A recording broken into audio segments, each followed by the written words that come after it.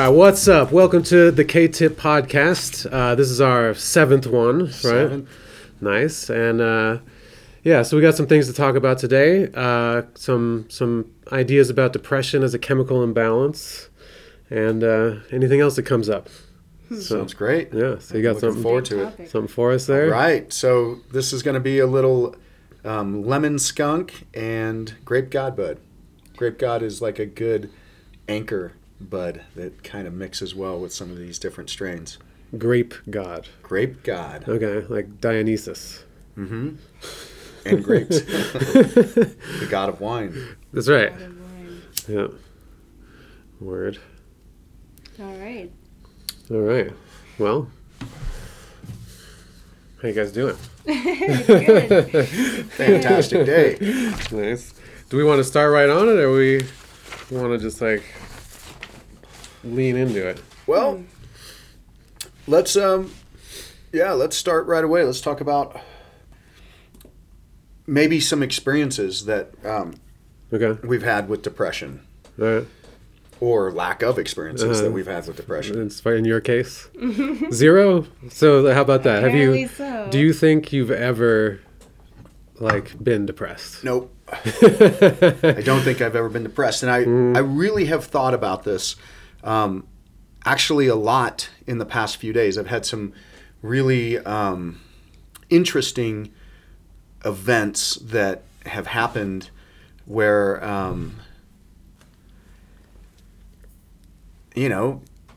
it challenges you, right? And I think perception is a big part of, depression. And we can certainly get into that later. But, what I've been saying to people, and I stand by this, I cannot remember a day in my adult life. And, I'm 49, so I'll say in the past 20 to 25 years that I have been depressed. When you're a kid, you got all sorts of emotions and things like that. So maybe in high school? Yeah, for sure. In high school. And I don't know if I can attribute anything to depression. It might have been like, the girl that you wanted to ask out didn't like you, and so you're bummed, or, you're too, like soft to ask a girl out that you really want to, and so you're bummed about that. Right.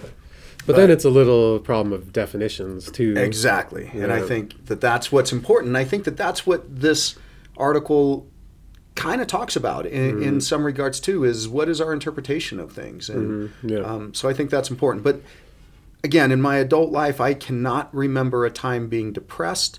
I cannot remember a time being, bummed, or even wanting the day to be over. Like, man, I can't wait for this day to be over. It's so Really? You never freaking feel horrible. that way? There was one time. Okay, there was one time when I You, like, remembers this specifically. the one time that I can really remember is I had to go to the stock show with some dude. Right? He was really sick, and he asked me to go, and he didn't want to go and see any of the events that were going on, like the rodeos and stuff. So we're just kind of hanging out in the stock show with another one of his, friends.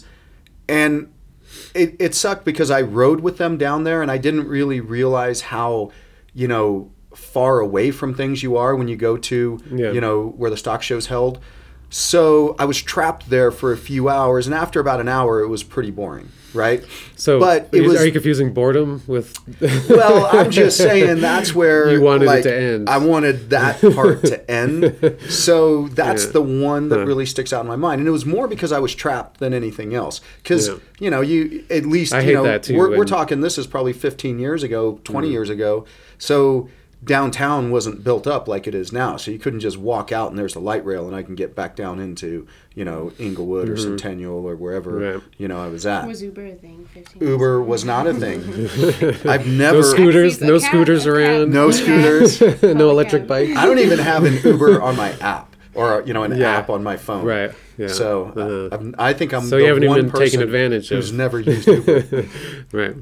So so what do you attribute to the fact that you don't experience depression, or whatever word you want to use? Elongated sadness, or... Well, I think in some regards it might even be a little dismissive because it's pretty simple for me. Now, granted, I've thought a lot about this over the past few days, and there's 3 factors that could be broken down into other categories, right? You know, you could break them down further. But the 3 factors that I've had that have kept me from being depressed, being bored, I can't remember a day that I've been bored. I'm the same way with boredom. Yeah. Maybe only when I'm trapped at a place. Yeah, maybe if you're trapped at a stock show and, you know, I mean, this was back before, like, even, well, cell phones were out, but you know what I'm saying? They didn't have smartphones and, you know, you couldn't even, like, get online and look at shit. You know what I'm saying? Not that I do that anyway, but I'm just saying, like, maybe that would have been a escape. So here's what they are, and I know it maybe sounds kind of simplistic and like, oh, that's too, you know, dismissive of real problems that people have, but it goes way deeper than what I'm talking about. So number 1, and this would probably be the lower of these top 3 things, right? If we had to put them in a order, would be I've always had dogs. I've always had dogs. So besides my time in the military, I've never been a day without my dogs unless I'm traveling, you know, or doing something like that. So you're saying they help you not be depressed? Man, they help you. Emotional support animals. Yeah. They really are. And they legitimately are. You know, Yeah. I believe dogs, you know, and I'm not a religious guy, but I believe God put dogs on this earth to be people's companions. And they are so perfect in every way so for that. Perfect. They're kind of like a kid like that. Like, they don't have corruption and... I mean, they still want to get the bone when you're not looking or whatever. But, you know what I mean? They're so... they don't lie to you, you know. They're happy to see you. I was thinking recently that that Elon Musk phrase, limbically resonant. So he says like social media is limbically resonant, meaning whatever works with our limbic emotional system is we're gonna want to do that thing. Right. And so social media fits in that thing. Sure. And there was one day I was hanging out with my girl's dog and I had that thought. It's like they just fit perfectly. You know? They really do. And I heard that this was some, you know, like anthropologists talking about this, and they were saying that we would be, you know, hundreds, if not thousands of years behind if we did not have dogs. For hunting. Yeah, just for development, for social. I mean, they protected us, right? They alerted you when it's like enemy were around. They're like an animal sense organ that we've kind of lost. You know, we can't hear that well anymore. We don't smell that well anymore. Right. And so we have this thing that like does that stuff for us. Like external. Yeah, right. Yeah, it's like it's almost like a technology in a way. Like it's just... And it's a partnership, right? I mean, it's a perfect like partnership in nature where, you know, both humans serve dogs and dogs serve humans. And so it's the symbiotic, is that how you say it? Symbiotic relationship that is, you know, amazing. So, okay, so that's number 1. That's number 1. And again, I'm simplifying it. We can go way deep into just having a dog. We could make multiple podcasts. This is actually a similar point I was wanting to go to. Was I've been using that phrase from Vervaeke. He says he's this like philosopher guy. We talked a little bit about him. He's on YouTube. He's cool. Interesting stuff. And he calls it an ecology of practices that people just need in their life. And then because we're like cut off from tradition, that we need the ecology of practices rather than this one practice, because we've kind of, those things have disintegrated for us, like religion, for instance. Right. And so I have a similar thing. I have like a list of like things that I use, you know. Right. But yeah, so similar thing. But go on. So 1 is dogs. Okay. 2, and again, this can be broken down into multiple areas, but martial arts. Martial arts has always given me a purpose. Having a purpose, I break those down into sub-purposes. I work out to get better at martial arts. I snowboard to get better at martial arts. I mountain bike to get better at martial arts. Okay. So it opens up all of these other activities, if you will. That's interesting. I do that too. Like with art, I feel like I need to be, for instance, like growing with learning. Like I'm good too. Like and that helps my art, right? I have to be reading. I can't get stuck in the same thoughts. I got to expand. I need to have experiences. Yeah. So that I have something to say, right? I can't just sit in the room and paint, expect that to be the only thing. Mm-hmm. So it's a similar thing again, like these other practices also reinforce another practice. Mm-hmm. And I guess with martial arts too, you're saying that because that one's so important to you, Mm-hmm. and you want to get better at it, that you also do these things that are good for you just to get better at that. That thing inspires you to Right. even do those other things. Well, to mountain bike. Well, yeah, and I think martial arts, for me, is the most important component. It's not necessarily the most important component because it's number 2 in this order of getting there, of being in that place, right? But it's the most overall component because it can rescue you from not having dogs, or what number 3 would be, right? So it's malleable in the fact that it will fit everything. There's nothing that I will do in my life that martial arts will not help or that help martial arts. Okay. So then I've always got a purpose. And I tell students all the time, and I've been doing martial arts for 30 years now, 32 years, that I've never plateaued. I've never had one day where I've plateaued. And I hear this from great, martial artists all the time, how they plateaued at this point and how they, plateaued at that point. Early on in my martial arts, I met a really unique instructor who I stayed with for a long time. Now, we did a lot more traditional jiu-jitsu, right, before I got heavily into the Brazilian, jiu-jitsu. But what he was able to pass on to me that I think was more important than the actual, fighting techniques was the way to look at things, right? And the perception that you have on something. So even when I tore out my ACL, MCL, LCL, and had a third of my posterior removed, of the meniscus removed, I was teaching classes like literally right after my surgery with a full brace on, couldn't bend my leg in crutches, and we were doing all sorts of cool shit with the crutches, and everybody was really into it. I was the head instructor of the academy, so for me, just getting back, right? Man, I was young, but I recovered quick. And so you look at that perception, whereas a lot of people would be bummed because they weren't training. It's kind of like the pandemic. When the pandemic started, I have not missed a day of training since the pandemic started. And then, we were back training as a academy very quickly. Fuck you, COVID. But you know what I'm saying? And here's the thing. We modified our training. And everybody's jiu-jitsu got better when we weren't even doing jiu-jitsu. And then I see online all of these people who are jiu-jitsu black belts even, how depressed they are because they can't do jiu-jitsu. To me, jiu-jitsu doesn't represent a style of martial arts. I've done Japanese jiu-jitsu for a long time. I've done Brazilian jiu-jitsu for a long time. But to me, jiu-jitsu, and I think the way that the actual meaning is soft style, soft, martial arts, soft method, pliable, gentle, so adaptable, right? Yeah. So those things are what's important. And so if you can only practice the style of jiu-jitsu, then what do? You get depressed.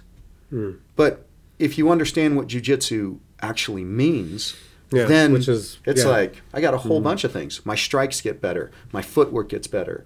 Things that I can practice alone, things that I can practice with only one person, until the whole academy opens. So it's like you learn the highest principle in the thing as possible, right, at the top.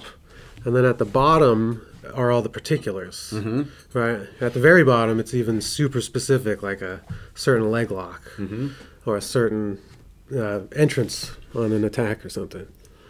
So for you, as far as like the numbers, things that help with depression, the reason martial arts is up there is because of that highest principle that you learn from it that then exists in everything else. Right. Absolutely. Yeah. So then, in that regards, tough situations become, a match, so to speak. You can start to strategize to figure out, how do I navigate this? How do I deal with what's happening right now?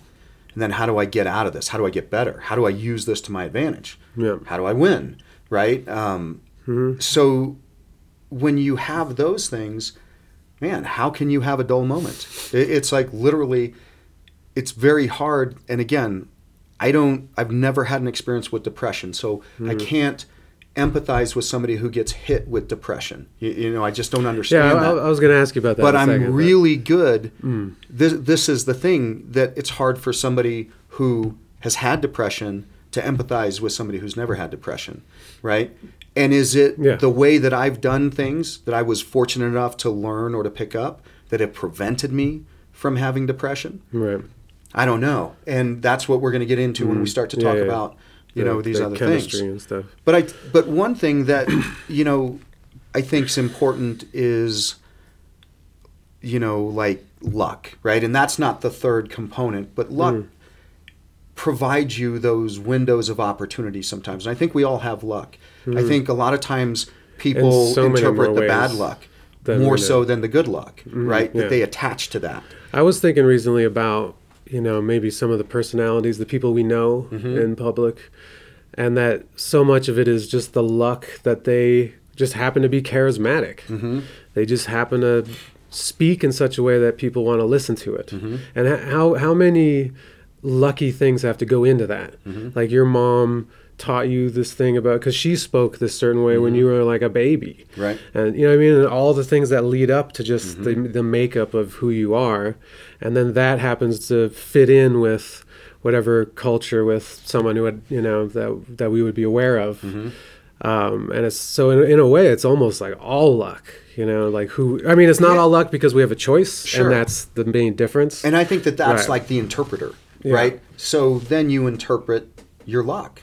You know what I'm saying? So you could interpret something that's happening to you as bad, and then all of a sudden, once you interpret it as bad, it just keeps going down. And so here's another thing. Like, so I wonder how much of the reason you're not depressed, just because I know you decently, is this natural optimism that I don't know if that is a learned thing. So that's another thing as far as like luck and the what we've been given. As far as being and even as far as it being like a chemical thing. Sure. At least what that's hinting at, the chemical imbalance theory, is that it's something internal that is unique to your situation, to your your circumstance, in your brain even, and so I wonder how much is just like a natural optimism that you have too. Like I do see that the martial arts could give you even and that's what I was saying about having a system or a structure or like a religious. A religion, however you want to put that, a guiding structure that you can use to like see and interact with the world, So, but also having a dog teaches you, like, you have to take care of your dog. You have to take him out. You have to entertain him. You have to feed him. So at least if it's not for yourself first, you're doing it through that, and then you're learning that system. If you're looking at that though as being lucky, right? As being positive luck, because you could, which a lot of people do, they're like, fuck man, I got to take the dog out again, and all of a sudden it becomes that lucky thing that came into your life, that dog is now bad luck, problem. Right? It's now a problem. It's now a negative. So it comes out to that receiver, right?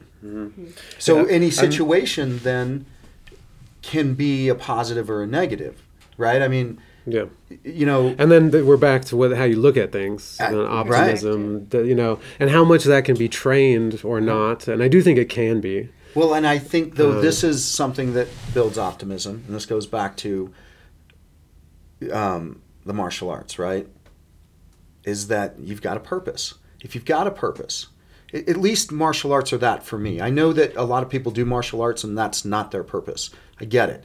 They use martial arts for another purpose. For me, martial arts is the purpose. But having a purpose, if you have a purpose and you have made the choice for that purpose, if that purpose has been imposed upon you, maybe it's different. I made a choice for martial arts.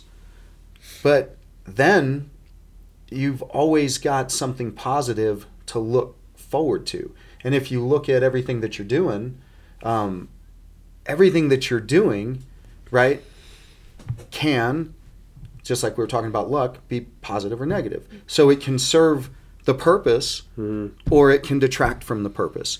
And a lot of it would be the exact same thing. It's just your perception on it. So if I could throw this in, I don't want to get sidetracked, but I've been thinking about this thing recently a lot. I think it's maybe one of the most important things that I've at least focused on this year is this thing called the framing effect.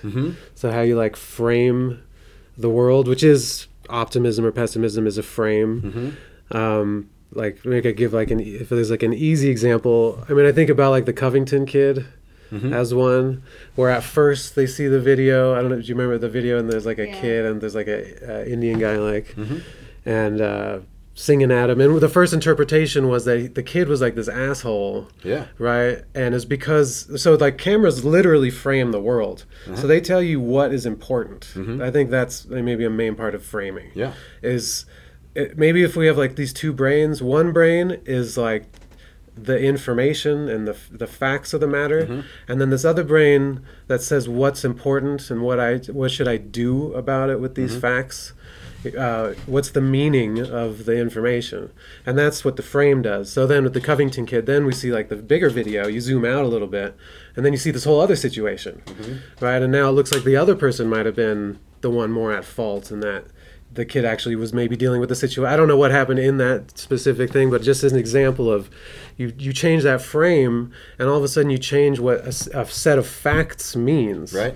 So that's important. Yeah. I mean, right. I think it's really, it might be the main bias, or in some way one of the main ones of how we, I don't even know if it's how we misinterpret the world, because it's the actual mechanism by which we interpret the world. That's how we do it, is by placing that frame. And I have a harder time than you do, of naturally placing an optimistic frame on things. Like, I've learned something I have that helps me with my depression is like that I just have, at some point I just succumb to the fact that life's a challenge and a struggle. Right. And then that's just a part of it. And then I don't complain about it. I'm just like, this is what it is. Right. But that doesn't mean I see it as positively as you do, because you're like, you got to have fun with it too, because I'll talk about the pain of life and everything and having to deal with it. And you're like, oh, but, I'm always enjoying myself, you say, right? And so that's, right. But I don't know how much, I don't know. I have a hard time living like that. Like being optimistic. I have a hard time. I think when I get around people, though, I'm not like, I don't look in the dumps or anything, right? I think people is another thing on my set of practices that helps me not be depressed. It's just being around other people. I can feel like shit, and then as soon as I'm around someone, it's just that stuff's gone. If they're a friend. Well, and if they're up. But if you're around somebody who feels like shit too, you guys are both going to be in a shitstorm. But you still feel like there's someone else there, so just that presence kind of... Yeah, it might perpetuate. See, I think it perpetuates because but like attracts like. You would still rather be there than by yourself. Ooh, I don't know. This is what I would tell a lot of my friends. No. This is where I would contradict it. A depressed person would rather be with somebody else than by themselves.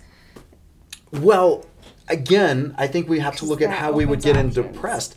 But, see, that's where you guys are going to add to that to help me understand, and I'm going to try to help you guys understand with this. So number 3. Yeah, I was going to say. Number 3 in this is where we come back to the luck thing, right? So how you sometimes look at something in a manner, and I was just lucky enough that this happened. And so I'll kind of lead into what I'm saying, because this has been such an important component for me. And again, I think that a lot of people just aren't lucky enough to recognize when things like this happen. So Anna, Jack, and Daniel, myself, we went backpacking, what, was that 2 years ago? Mm-hmm. So we're going backpacking, and I'm riding with Daniel, and Anna and Jack are riding together behind us in a different car. And so Daniel, I'm getting to know him, pretty well by this point. But this was the first time that we spent a fair amount of time together in a vehicle, just talking without somebody else around. And so he was asking me who the most important person in martial arts was, like the biggest influence for me. And you could tell he was thinking I was going to say, because I've trained a little bit with Helson Gracie and, some of the jiu-jitsu guys or some of the older school jiu-jitsu guys or whatever, right? Mm-hmm. And my answer, and this is where I got really lucky, was meeting Aaron. Okay, and Aaron has been the single biggest influence in my martial arts, right? And I mean, she's legitimately gangster as fuck. Like, she surprises me on so many things, but recently just like, showed me some really important elements. And I was lucky enough to meet her, okay? And so Aaron kind of encompasses a couple things for me. One, companionship. So we've been together for a long time, and certainly everybody has ups and downs and those kinds of things. But what I've had is kind of like what you were saying, having just somebody there, right? Mm-hmm. But I had somebody there that was really positive and helped motivate me to get better at the things that I wanted to do. And so in that regards, I think purpose is more important than anything, but your community is what helps drive that purpose, right? And so, yeah, Erin's been a big part of my community. She's motivated me in a lot of ways, but again, she represents the community, right? Always being a part a part of something, you know what I'm saying? Always being with someone or with a group. And she was with me in these groups, and I think that it's so important. I think this is so lacking in our society right now, is having community. Whether it's with one person or whether it's with, 10 people or whether it's with a martial arts academy.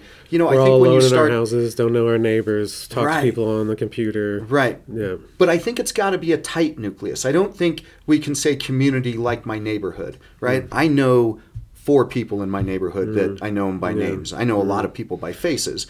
Right. But that's not my community. Right. Yeah. People that you can get deep with. And then going back to what you were saying, right, having somebody, I think that's a double-edged sword. Because what I see as an observer of people who are depressed and running into those problems is that I see a lot of times those people hanging out with people that are depressed and running into those problems. And this is where I think the luck for me is that Aaron was always a super upbeat, motivated, positive person. So there was always that, component. And again, I think that's where that luck, like that. Comes in, is that you meet somebody that you can recognize has that. You know what I'm saying? Yeah. I think like attracts like in a lot of regards, and when we can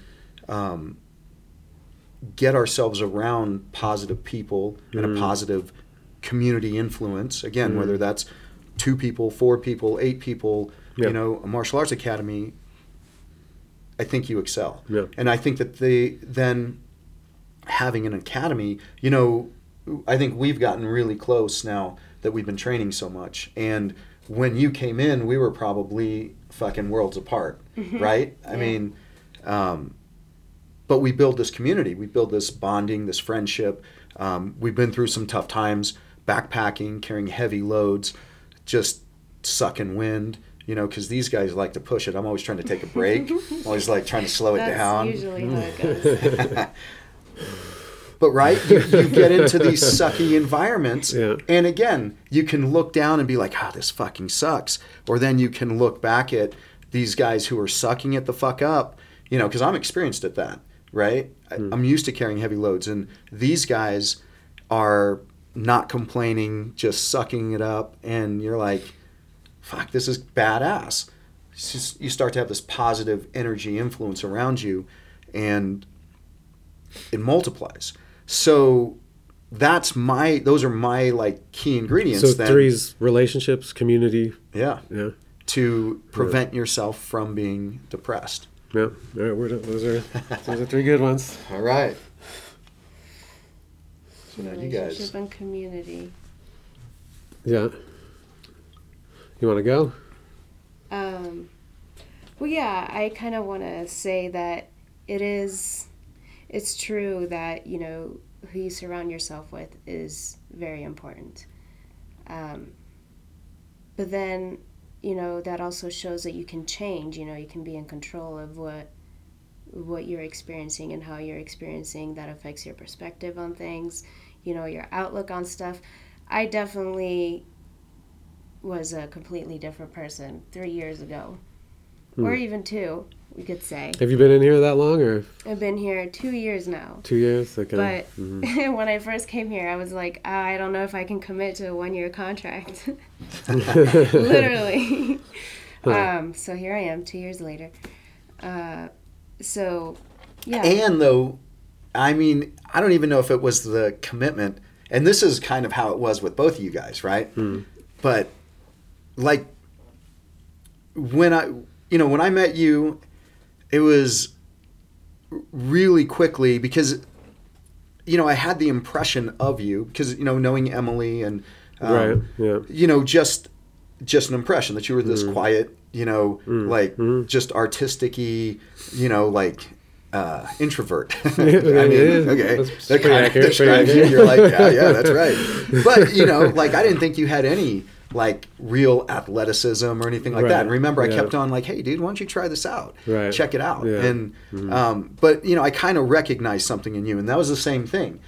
You know, she came in with her sister, and I think at that time your sister looked way more athletic. You know what I'm saying? I think you were a lot more this is my impression, like fucking Portland or Seattle hippie. I did live in Seattle. Yeah, you did. But that's what I was, graduated college. you know, like that's what my impression was, right?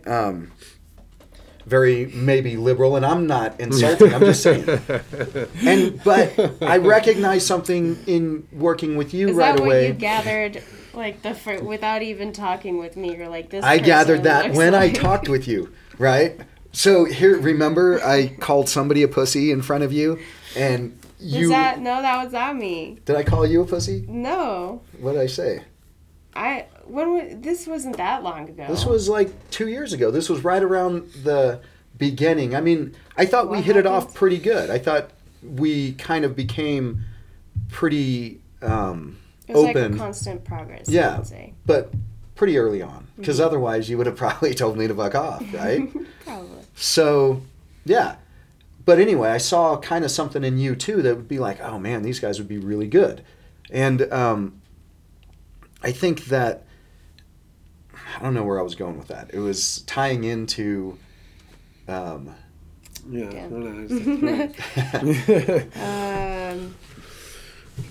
you were saying... The energy, right? When we're talking about like being with, you know, like-minded people. Yeah. So, going back.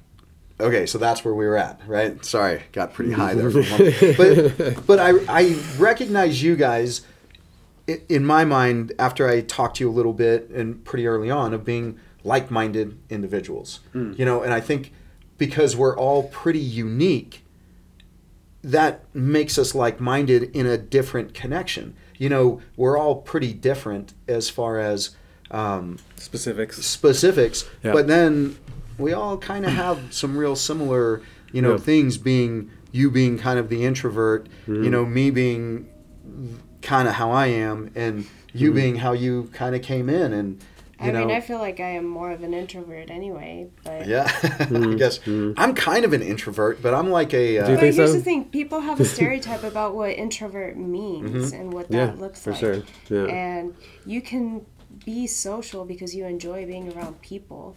It's just there's certain limits on that. Like, well, I enjoy being around you guys. yeah, but if you had to be around other people that, I don't know, you didn't. I don't really do care that. for. That's why I'm Exactly. kind of an introvert in that. Yeah. I mean, I'm I see around what the you people mean. from Yeah. the academy Right. and Yeah. some friends outside of it, but if they don't really train, it's hard because they have different mindsets. And so, you know, I'm always mountain biking or snowboarding or doing Right. things like That tends to be my thing. It's like, what are you gonna do? You know what I mean?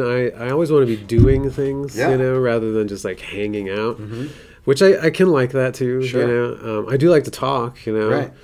and you know, hang with people. But yeah, I'm that's why I don't see people, because I'm always like, I don't know, if I want to be doing something. So Yeah. again, that it is, the training here is good for that. Yeah. Because I get a little bit of a hang, Right. and we have something to do, and then it kind of fills me up a little bit. And you it's know? like, it's got a similar mindset to it because, you know, after classes, we'll sit around and have a big smoke session, right? Yeah. And we're all hanging out, and that's kick ass for me. And, you know, you got some very different people. You got Yeah, it's interesting. Yeah. some fucking super liberal vegans, you know, you got Yeah. fucking, you know, me where I'm at on, you know, the slightly right of the moderate, you know, scale. Sometimes I can get a little bit more. Yeah. You got Anna's position, which I'm not sure what Anna's Mysterious. mysterious. Sometimes she just looks and doesn't say anything. And, you know, I'm an observer. and there's all these different, like, opinions and positions, but what there is an anchor point. Because, again, everything can come back to a purpose of getting better at martial arts or doing martial arts or having that as a common, you know, bond or something. Yeah. So, you know, if you guys have experienced depression Yeah. before, have you experienced it on the same level since you've been training? Because you guys train frequently. It's not like you guys are just training once in a while. Yeah. Well, you know, I've told you before how much I just noticed physical things in general was one of the main factors that helped me out. Because I had depression seriously since I can remember. Like, you know, even elementary school, I feel like I always just had a melancholic kind of view on things, you know. So what do you mean by Like, that? I was always, you know, a loner, and I liked being alone. You know, I really liked that. I guess I never felt like I fit in, even from a young age. You know what I think of? Like uh-huh. when I'm just visualizing that Sure. that one song that's like, you know, all I can say, you know, like. I don't know. Oh, yeah, I don't know which one. Yeah, no, I thought I did. Yeah, I don't know. Yeah, one of the. It's like from No. the '90s, I think, but it was like a depression song. Right. Depression song. That's what I. I guess there was a lot of those in the 90s. Yeah. Nirvana, right. Now this was one of those kind of like lamer groups. That was like the whole thing was. I guess Nirvana was kind of depression too, but David Grohl's badass. I mean, Well, they are badass. Yeah. I don't think there's anything. So, like, we could get caught on definitions Yeah. and things like that. I also like. So, for instance, there's this really famous alchemical print, and it's like an angel, and it's holding the compass and the square, which is like a ancient, like, Masonic symbol. You know, the square Yeah. and the compass. You know, God sometimes shown holding the compass or as a compass and a G in the middle. And so it's like these like really the main symbols, right? And it has an angel there, and the title of the piece is Melancholy. So it's saying, I think, that there's something in that perspective and that feeling of melancholy that's like a spiritual perspective, right? There's something in there. It's not just like feeling sorry for yourself or like being, you know, fucking Debbie Downer and some bullshit like that. I do think that's what Jordan Peterson has. He has that perspective. I think it can seem dark, and it can seem like, you know, you're always trying to be like, yeah, I agree with that, but then the fun of it and bringing in that light side of things, which I agree with. but I just think my perspective was a little more on that darker. Jordan Peterson does go dark. Yeah, you know, and my mind goes there as well. And my what does he call it? Like the monsters and the yeah. And it's the unknown. So it's the shadow, the blackness, and monsters lurk there, and so I do think there's like a positive aspect to it. I think in some ways my depression is like a gift. I've said that before, because it made me. I was, like for instance, I think about some like teaching kids music, and how hard it is to get them to practice. It's like just pulling teeth. And to inspire them to find the beauty of it, and what's cool about it, and what makes them cool that they can do it, and that stuff. But when I was a kid, it was like because I was having such a hard time that I found these things that were like saving me. So it was like art and music was like what I had, I would go to school and it would be this just like really horrible experience. Like, I mean, I don't want to put it like that. It would be hard. It would be a hard experience just being around the people and all that, and I could go home and I had something. So it was a motivating thing for me, and it brought me to martial arts eventually, So as far as your question, the physicality part, so I just had this thing my whole life, and then high school, that shit hit fucking hard, and like, I mean, for some reason, if there was any drug that I really got into, it was psychedelics. Yeah. And I did a lot, and I had bad trips, and I ended up in hospitals and locked up in places. Did you continue like doing art when you were locked up and in hospitals? Yeah, for sure. And so I wonder then if we could classify that as depression. I wonder, because if you have an anchor, if you have a purpose, so maybe you're melancholy, but depression. But I was self-destructive, and I would think that would. What about the crazy partier who takes risks as a kid, and he's self-destructive, or the daredevil who hits the biggest jumps that they can hit? Well, so now we could make the argument, or you're making the argument that depression doesn't exist. No, I'm not making that argument.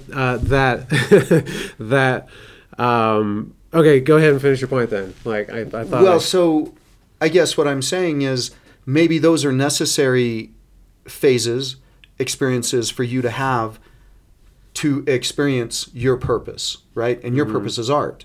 So, I mean, you're a freaking awesome artist. So, without those experiences, would you be an awesome artist? Right. And so, to me, when you say my argument is if depression doesn't exist, I believe it exists, and I believe it exists on a mass scale. I guess I was saying it was like a definitions thing, but go on, finish. Yeah. But that's because people don't have a purpose. And if you have a purpose, then the good and the bad parts are an important part of that purpose. So, yes.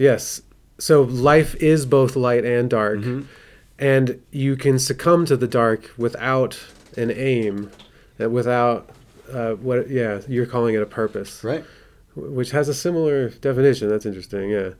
And then that's what I'm saying with framing. So when you like frame your life, it's we need that aim, that we need to be able to make to understand what's happening to us. Things mean things to us. Like an event, something happening, it has meaning. And then that meaning guides our actions. It tells us what to do.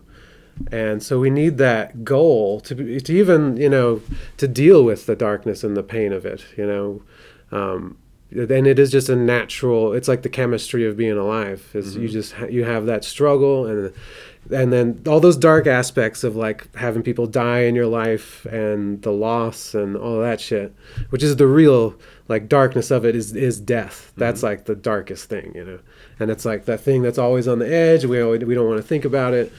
And but so that aim, that purpose, and that is on one of my main things about like the practices I use, and that's interesting. You say that it was just there naturally. I guess I hadn't put it that way, but I do feel that perspective, right? Yeah. Because then you look at it and it's like that shit wasn't so bad, right? That was all for a purpose. It was all the ingredients. You need to have the ingredients, and again, man, sometimes, you've got kind of shitty ingredients and you still got to come up with something, good. Yeah. And again, that becomes perspective, because what I see in relation to my martial arts training is that, for instance, I've got a few friends who are instructors, higher ranks, whatever, and a couple of them are like really struggle with depression, but they're really good, right? I'm not that good. I'm not nearly as good. But what I am is I'm pretty good at all the martial arts that I do. And I always see a way to combine them and, interchange them into multiple elements of my life versus just martial arts. A lot of these guys, or a few of these guys that I know that are really good on the mats, are really bad in life, right? They're depressed all the time. They're angry. They fuck their students up. They do things of that nature. And I don't think that that's, again, a value of good or bad. I think that sometimes there's a cost associated with getting really good at something. I think so. And I wonder, for me, I often question that as like, man, I don't know if I'll ever be the best at something, I struggle with that too. The way you're saying that is reminding me of that Robert Johnson story. He's like a blues guy back in the day. There was even like a movie about it, which was pretty good. Crossroads with the Karate Kid guy. Yeah, that was a good movie. It's kind of using that idea, but the idea was, the real story was Robert Johnson, and then it was just like an old school blues story. Went to the Crossroads and met the devil there, and signs a contract that says, you'll be the best guitar player in the world, but I get your soul, or whatever. I guess that's the old Mephistopheles story. So are you saying that they're just so good that now that they don't enjoy life, like a lot of times, wouldn't you still have to adopt the jiu-jitsu mindset or the martial art mindset? Well, so if you're applying that, but would you feel that way? See, therein lies having tunnel vision, right? And stepping back and seeing things from different positions. And somebody who's just sick at jiu-jitsu is so far down a rabbit hole that it's so specific. Again, it's that the mountain idea. It's like the higher you go, the more general it is, right? And so you can be a generalist, but then if you're just like down here in this tiny little area, you can be amazing at that one thing, right?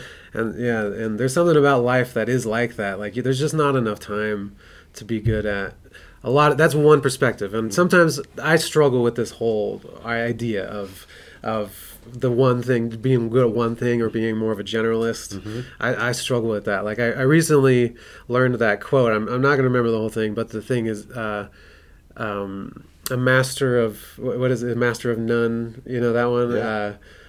Jack of all trades. Jack of all trades is a master of none, right?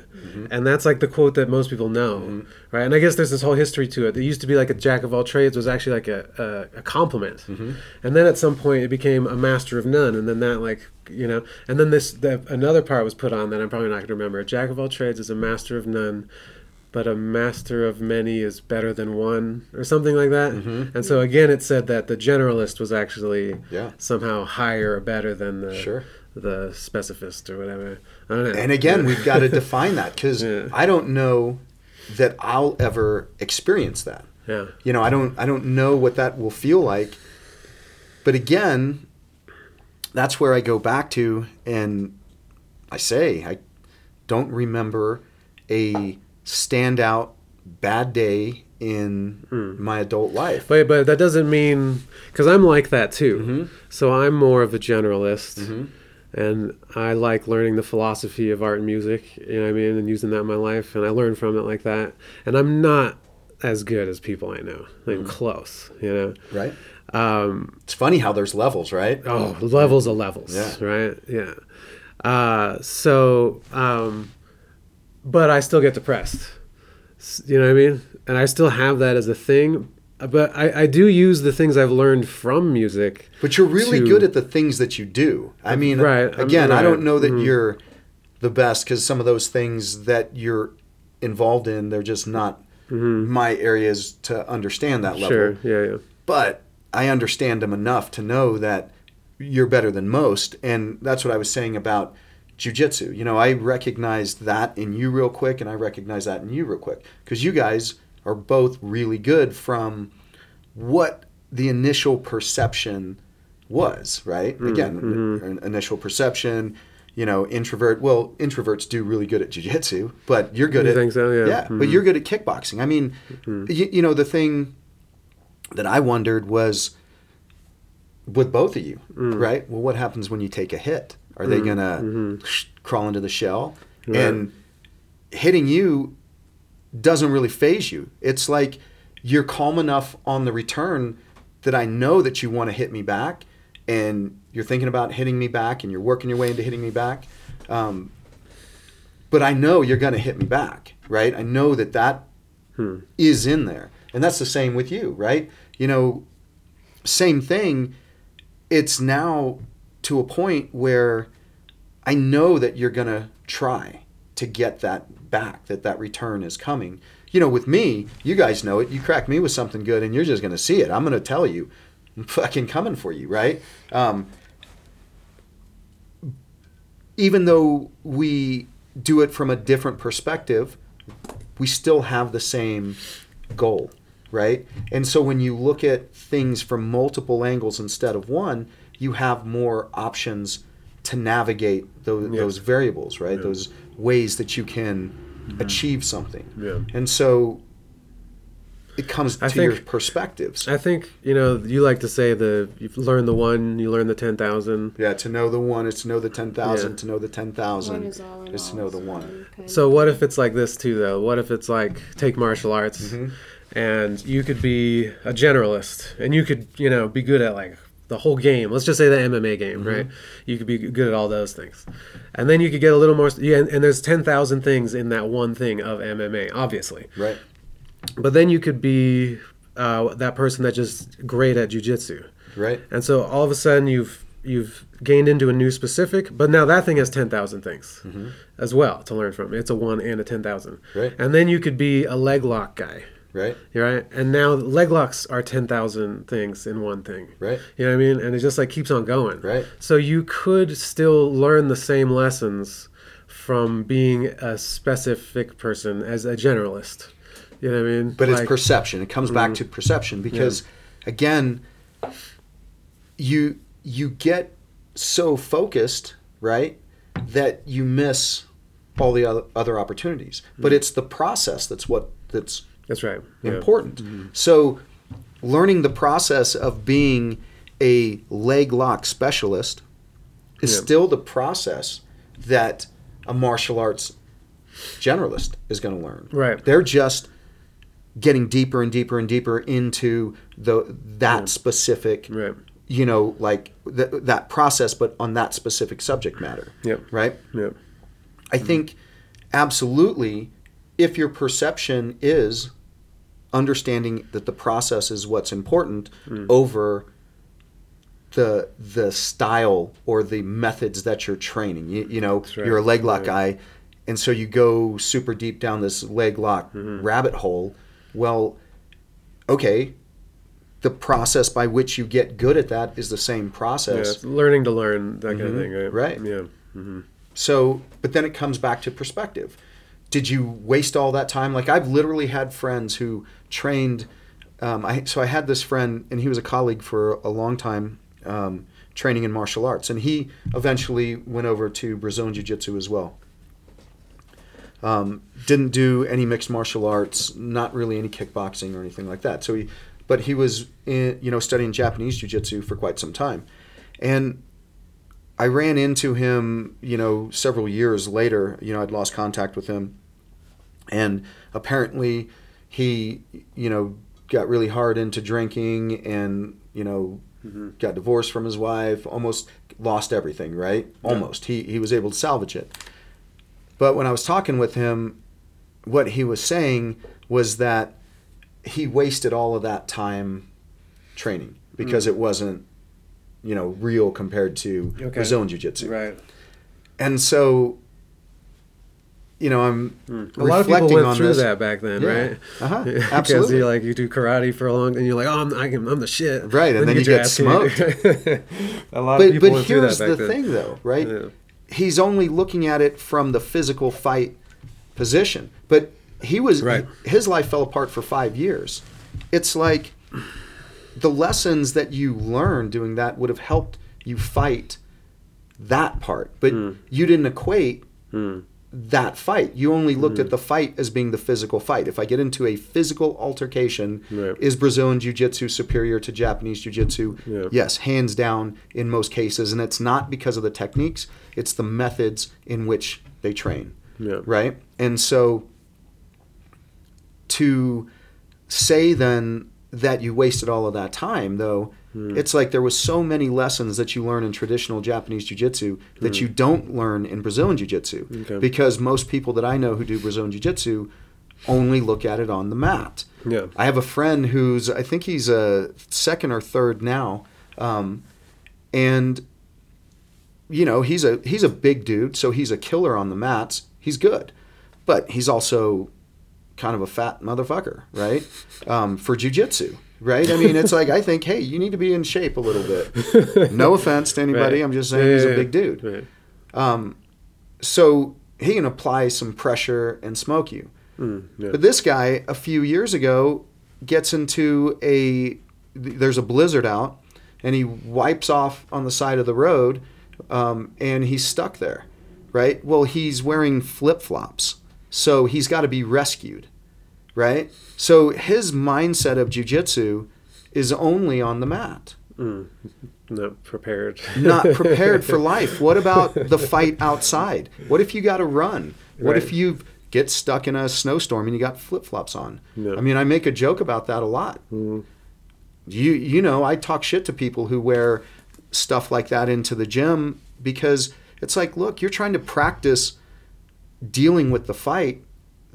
You wouldn't, in any kind of real situation, if you were going to deal with a fight, that's why soldiers, for instance, don't wear flip-flops. So there's things with flip-flops, really. They are super bad on your mechanics, right? So? It's been proven. I wonder about it sometimes, like if it'd be better just to have something flat to walk on rather than having a shoe. But here's the problem with flip-flops. That's all curved. Is it's loose and soupy. Right. So then your foot doesn't have That's true. anything to grip on. It'd be better barefoot. I don't like. I have some and I drag. Yeah.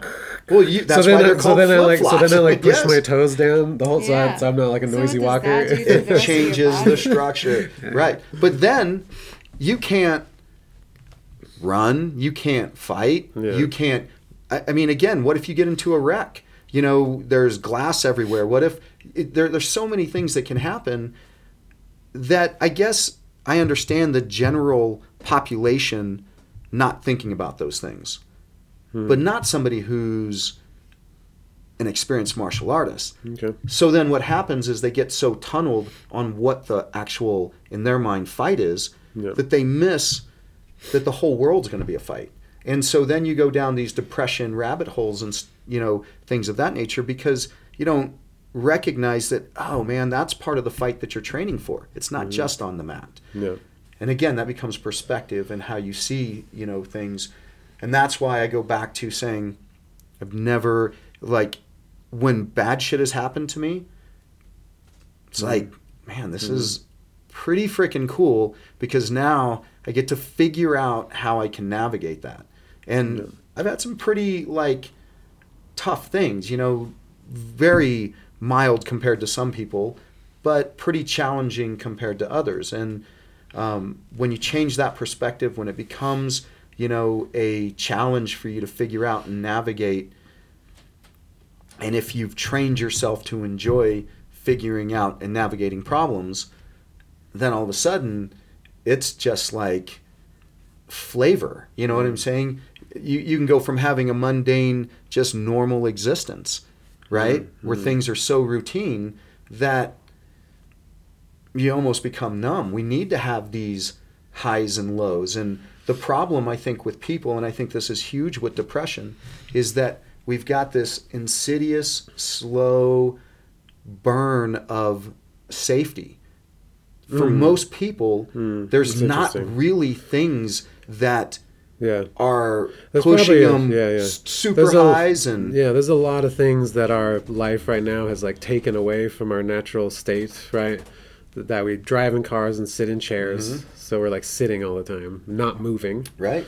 That we're always like have comfortable temperature control everywhere we go. Except here, right? That's funny.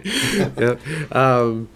And all these things that cause some mental problems, right? Maybe, I mean, you know, you don't need to list them all, but the social media, the working in an office, what the fuck is up with that? Like back in the day, dudes were out hunting all day, like, you know what I mean? And then There's depending, physical threats. yeah, There's, and it was like a different life. It's a completely different life than a computer and typing and working something that you know is bullshit and having to show up at this place. Like those things would naturally cause depression, not only because they're probably just not good things, they're not limbically resonant with humans. Like we hate that shit. Sure. And so it causes depression. And that's the slow burn, though. It's continuous. It's insidious. Whereas back in the day, maybe you're going hunting, or maybe you're a logger, or maybe you're doing something that's physically, right. manually, That's right. you know, hard. Hard. But you're not going to have like this constant stress of death. You're going to have these intense moments. Yeah. But when you're on the computer, Right. what's like- that it's like insidious thing? You post, you make your posting. Are they going to like it? Are they Right. not going to like it? Right. And Yeah. you're in this constant. I was gonna say it's like the light, the sounds, like this constant. the buzz. You know, Can you hear that buzz? you know, in Dark Knight Rises, you've seen that with the Joker, right? With Heath or whoever. Yeah. Whenever the Joker's theme, you know how like in movies, like everybody has a theme music or whatever. The Joker's theme is just a tone that like slowly rises. It goes. I didn't even pay attention to that. Like the whole time. Yeah. So a long scene, the whole time it's rising, and it just like makes you so tense. Yeah. Right? Because it's this thing like building, and Right. it's just this constant slow build that you barely notice. But you know what I mean? I'm gonna have to check it out. Yeah. So that's what I think of when I think of that feeling you're saying of that slow burn. Mm-hmm. Right. And I think it is that, like you're saying, that not having the danger and the hardness of it, right? That was another thing I put on my practices that I think helps is being outside and in nature, right? And so again, the way we used to live, we had that all the time. I mean, even if you were a logger and things like that, most jobs or a lot of jobs are outside. And there's something about like I think being in a house and on a computer puts you in your head. I feel that way because I do a lot of my work at my desk and I got my computer there and I just get sucked into that fucking thing. Yeah. And then the art, you know, is airy. I go up, you know, and being outside, just like the wind blowing and things like that, just kind of puts you down in your body a little more. You feel the wind too. You hear it. Grounds you a little more. It does. The sunlight, quiet, you know, especially if you're out of the city. So that's another thing I put on the practices that help me, you know. It's like you're losing a sense of reality the more you get. Yeah. You get depressed. I think so. Yeah. And you get stuck in a certain like reality. Like maybe, you know, again, it's like framing and perspectives. It's like how and there's feelings and ways of being and modes and stuff that we do, and some are good. Like I don't see something wrong again with like sadness or melancholy necessarily. And so it's like not getting stuck in them, you know. Because you know what you were talking about the other day that I think is important, that goes to what you were saying, is that you don't see anything wrong with being sad or melancholy, right? Yeah. And so this is my position on that. And you had said this, and I've been thinking about it. First, I think sad and melancholy on its own, I think there's everything wrong with that. Okay. But you can have two different opinions on the same thing at one time. Then I think sad and melancholy is good when you can also look at it as good. When you can have those two I see what you're conflicting saying. thoughts. It's good when you can see the bad thing as good. Correct. But you know what I'm saying? When you can have two conflicting thoughts on the same subject, Yeah, opposites. and know that both are right and both are wrong. If you can accept thinking like that at times, again, just crazy stuff happens, right? There's bad things that go along with it. Yeah. But there's also good things that go along with it. And I think Sure. we feel we have to make a choice all the time on giving it the value of good or bad, and not accepting that it's both. That's the whole theory of yin yang, right? The whole duality. Yeah. And we the talked about unity that. of opposites. Yeah. Yeah, but I think the problem is some people have a hard time figuring that out. They don't know how to change their perspective, simply put, because I know it's way more than just changing your perspective, I think. But also, I did have a question about something you guys were saying earlier, and I think it's when we were talking about your art and how that was an anchor. So when you talk about it as an anchor, would you say that is, would that be more an outlet, or would that be like a purpose? Because that is also a different perspective on it. Some people might see it just as an outlet, and so goes for martial arts. Those who practice martial arts, they see it as an outlet and not as a purpose. And so I don't know, I think that matters a lot. If somebody doesn't know how to view it, or doesn't realize they're doing that, or maybe they just want it as an outlet, it won't be the purpose. I don't know if that makes any sense. It makes absolute It does. sense. And I think it goes back to what we were just talking about. Can you accept that it's both? Yeah. Here's the thing.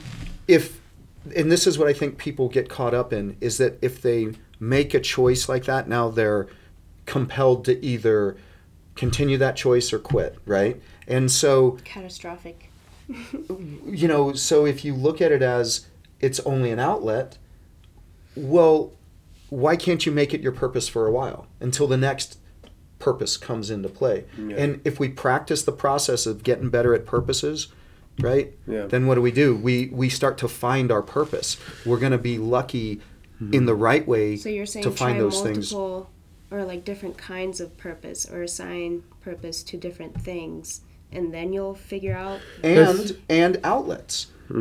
For me, martial arts is my purpose. But when I'm pissed, martial arts is my outlet. I come in, I'm not doing martial arts when I'm fucking just railing the bag and I'm doing maybe 10 3-minute rounds, no rest in between, maybe some core work or pushing weights. It's not my purpose anymore in the regards of the immediate is the outlet. I want to get it out. It's being malleable. It's being malleable, and that's what I'm saying. Can you be okay with having both of those thoughts at once? Because the instructor in me would say, that's incorrect. Use it for your purpose. Yeah. So it's both. So I see it as the purpose sits higher on the mountain, and the outlets are all the more specific things that you do in your life that are lower down to the ground. So the purpose encapsulates all those things. So I would like to learn how to live artfully, and I do think martial arts gives me a chance to do that, like in my body. There's moments, that, and it's, to me, it is the same thing. So is like how I think. I think so my overarching purpose, my outlets are art and martial arts and music, and that means guitar and drums and acoustic, and, it has a lot of specifics in that one. But in all of them, I'm trying to do the same thing. I'm trying to, I don't know if find happiness is the right thing, or find wholeness, or I have this aim. I think we do all have like this natural thing that aims at something higher, and it's this just like instinct, and that's the purpose, right? And maybe like for like the highest purpose is unimaginable, and that's why it's like a god or a light or something. And the further down we get specifics, and your martial arts one's awfully high because encapsulates a lot of other things, but there are things higher than that. Right. Right. And so then martial arts might be, even though it's the purpose, it's on the scale just another outlet to get to the purpose. That's right. The true purpose. Mm-hmm. Yeah. That's, man, and that's why, again, you don't plateau. When you look at things like that, then there's no ceiling. Because but then there's still perspective on that. So you said this earlier too. Basically, you like the challenge. For some people, they see the challenge as an overwhelming sea of options or things that could go good, bad, bad or well. Is that correct? English. And then you have people who see the challenge as, wow, there's all of these options. Which one do I want to pick? So... You know, as far as like what outlets you take? Just, well, he was saying, what were you saying? You just said something right before I interrupted you. Whoops. It's the weed. It's the weed. Yeah. You're talking about options. Yeah, you're talking about options, and you're saying how, let's say there's 5 options, right? So we'll keep it a number that at least isn't overwhelming.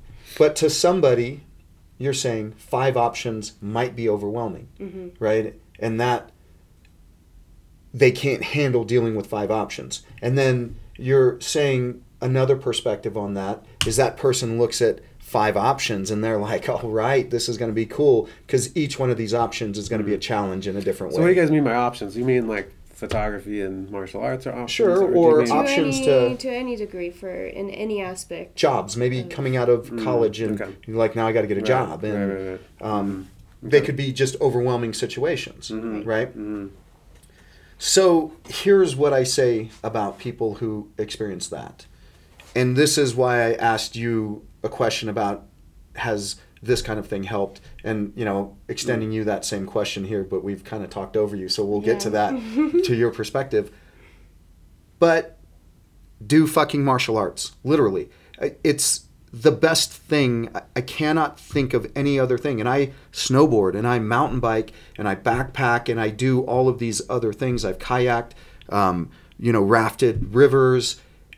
There's a difference in all of those things. Those are all fantastic. They're great. To me, though, martial arts gives you just that ability to reflect, because at least in jiu-jitsu, for instance, you're fighting another person.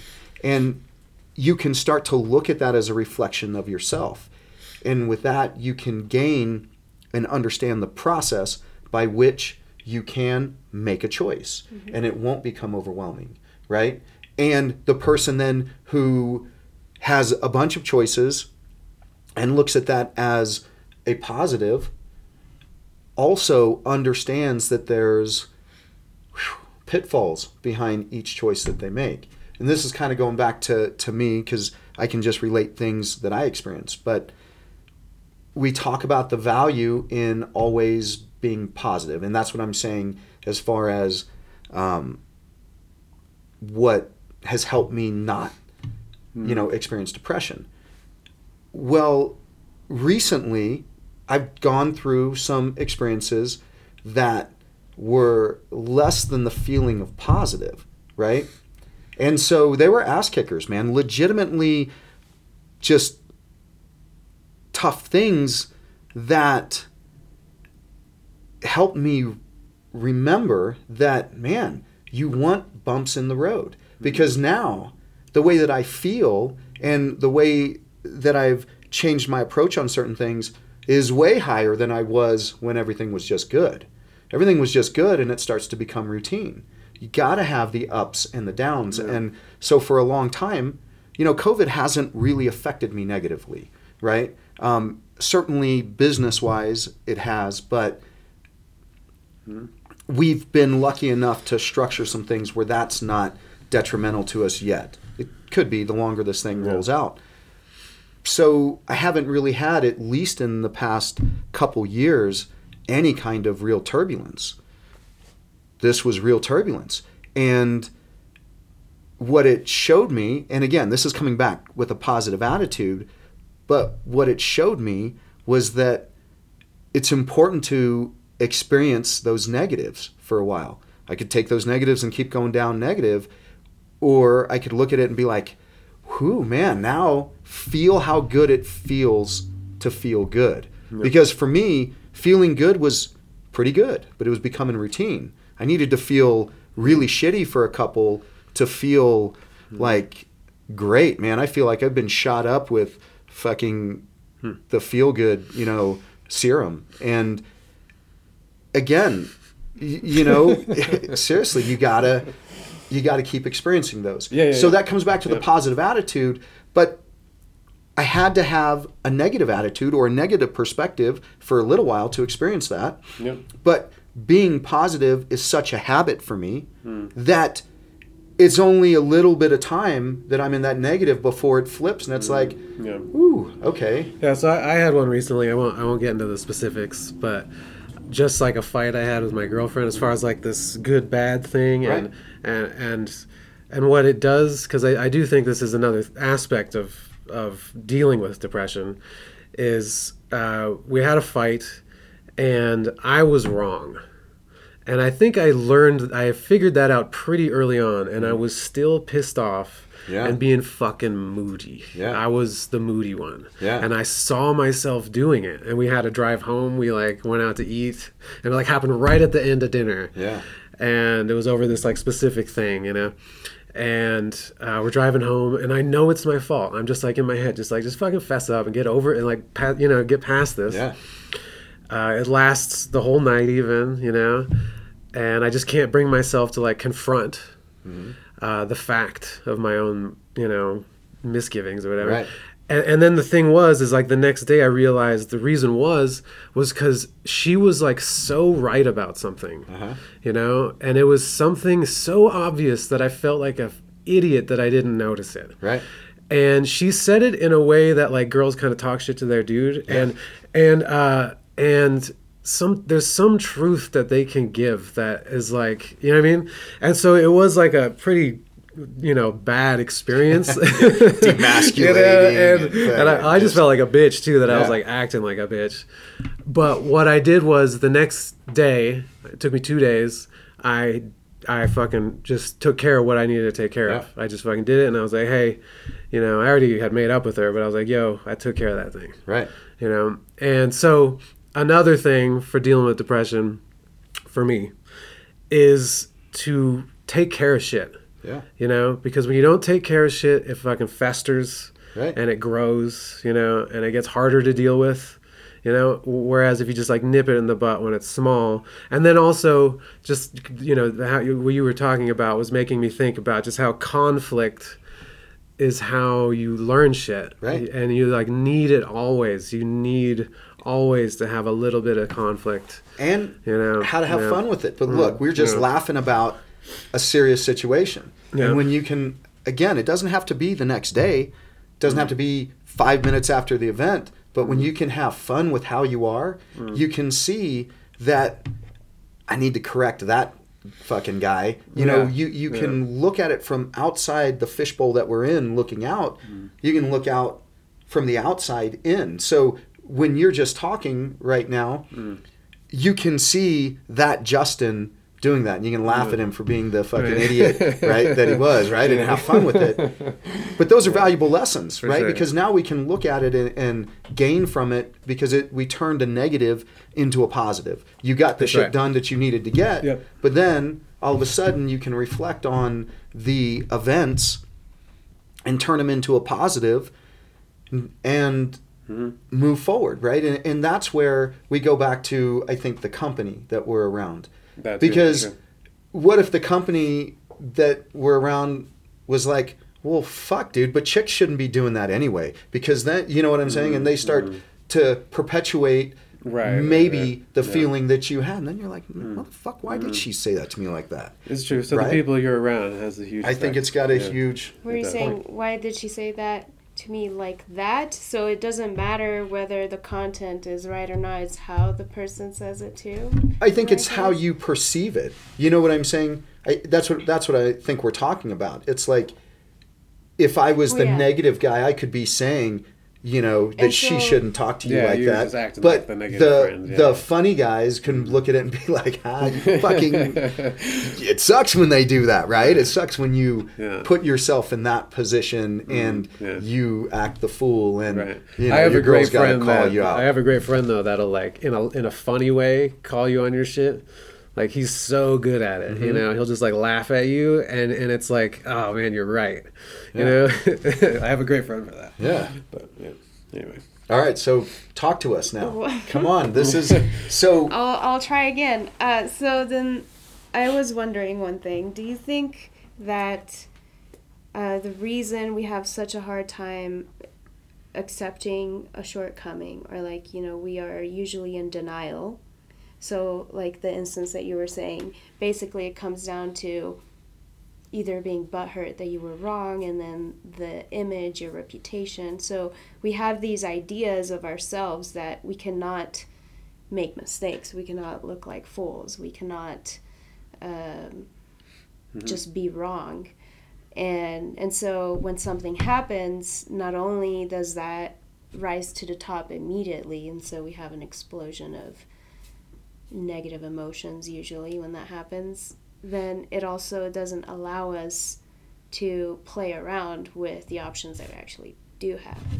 Yeah, you get tunnel. So yeah, well, so then I'm saying I think a lot of it has to do with our desired image of ourselves, and so that affects how we behave in certain situations, Yeah, ego gets involved, right? Yeah, ego. Jordan Peterson, I've been reading his book, and he says that the image of ourselves, we like see this like perfected thing. We see what we want to be. Like you should have an image of your ideal self, and that does, just like you were saying, it does tell you what to do. Because if you want to be that person, then that gives you a path.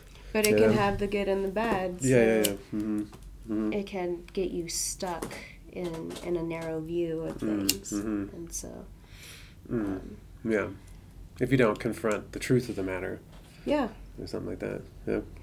So has martial arts helped my depression? I haven't experienced depression in about 2 years, but okay, and you've been coming here 2 years. I have been We're doing here martial 2 arts years. for 2 years.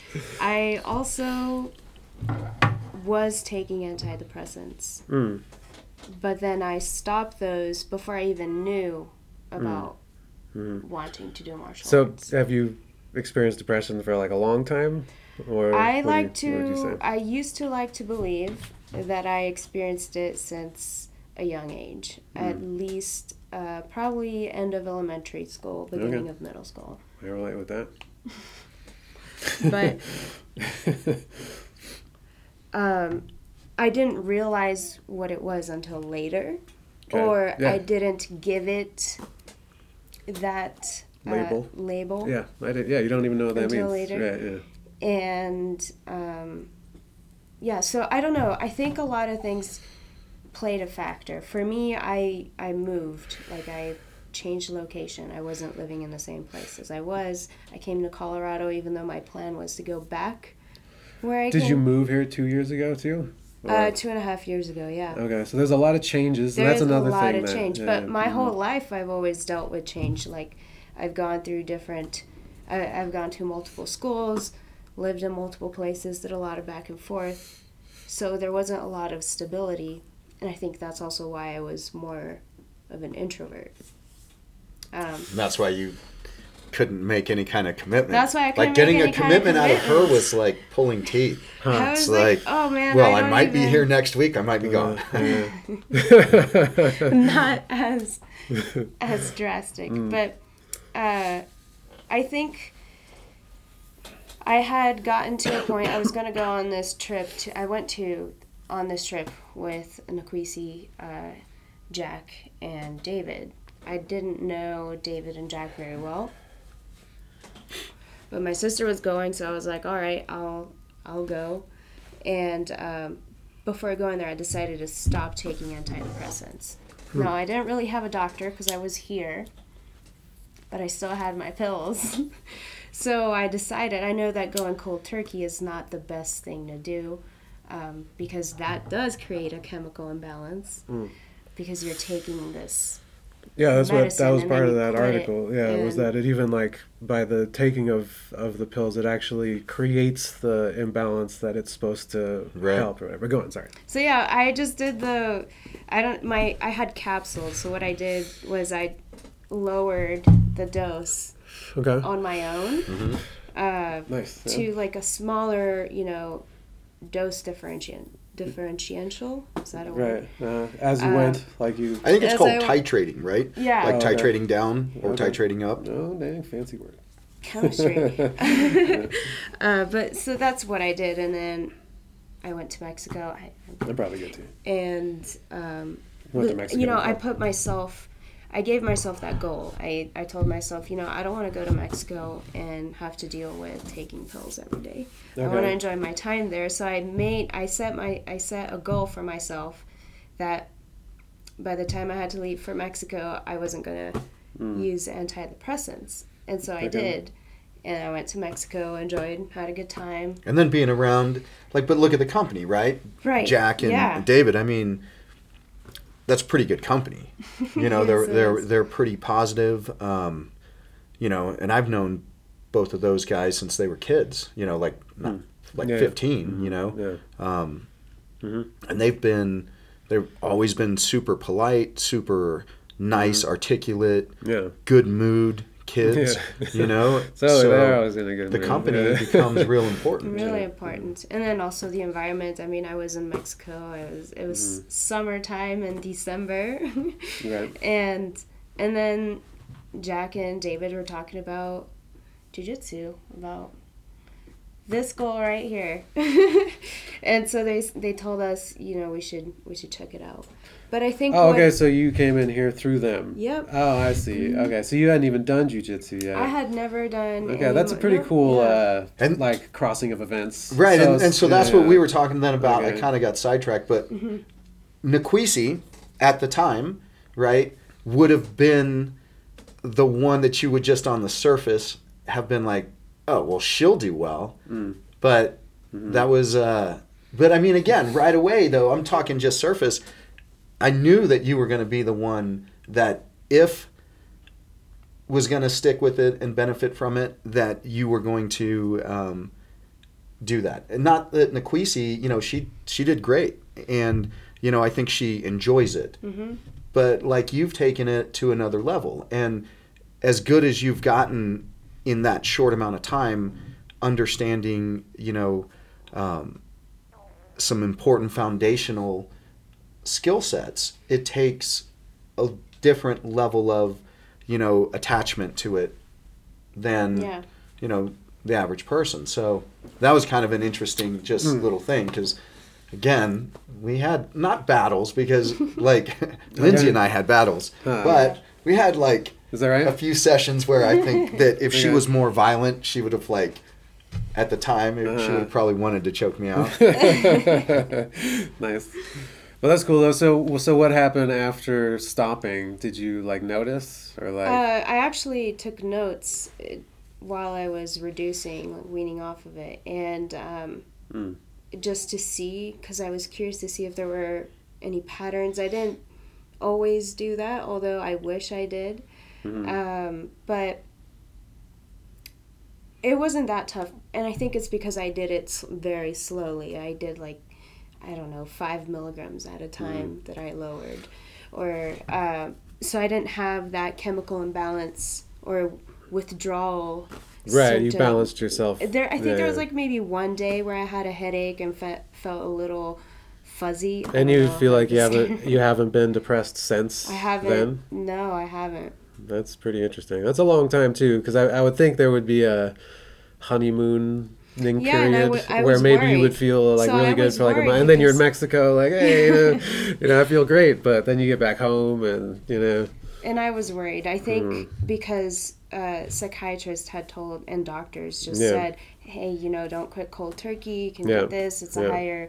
higher chance of, when you go back, you get depression all over again. Right, it hits even harder, and then you go back. Yeah, and so they give you all of this anxiety that if you quit your pills, you have that risk. And so I was worried about that the first year, and then so anytime I would feel a little down, I would say, oh no, is it coming back? And but I kept telling myself, no, just treat it as something that it's its own thing and not the same. Yeah, I was on pills when I was a kid, right? My parents, or when the whole medical system that got a hold of me or whatever, and I was on a bunch of shit. I like remember SSRIs. I think like lithium and like, so maybe those things are like manic depression or bipolar, like one of those. I think I got diagnosed with. I got like the whole brain scan, and like we have to wear glasses with lights and sounds and shit. At what age? 14, I'm gonna say. I feel like that's so. I know. Right. We can't attribute it to a 14-year-old with crazy, emotions and hormones raging and just being a dumb kid. Antidepressants usually shouldn't be taken by. Yeah, I would definitely agree with that, and I felt that way at the time. I didn't think you shouldn't give it to young people. I felt I didn't want to take it. Immediately, I was like, "This is bullshit." A higher suicidal there might be, risk. I believe that they say something about that with people of a certain age and under. Yeah, they might. Yeah, and so like the quick story is just, and then I end up getting like, I was in kind of like a rehab program kind of thing, and I was on it there. And then I got sent away for a while, like 6-8 months. And there they made me take shit, and I refused it at first. I was like, and then when you refuse shit, you got you get like, you got to sit in the room with no fucking furniture in it and shit like that. And punishment, psychological torture. Well, yeah, they have this like system that you can climb, just to make you follow the thing, and torture you into compliance. Yeah, and basically. yeah. So anyway, so, and it was immediately when I got home, I never wanted to take it. Oh yeah. And so you get a therapist at this place, and they took us to a rope course, and I hated them saying that I was manic or whatever. I don't even remember what the labels were. I didn't like the labels. They pissed me off, and I didn't like the medications, and I thought it was bullshit. And so my therapist there thought that I had this problem with just labeling, which maybe I do have that problem as well, honestly. Like, I have a problem saying I am this, or But at this rope course, he had brought a can of pineapple tidbits, right? Right. And he made me, he's like, this is just a label. It's not the pineapple or something.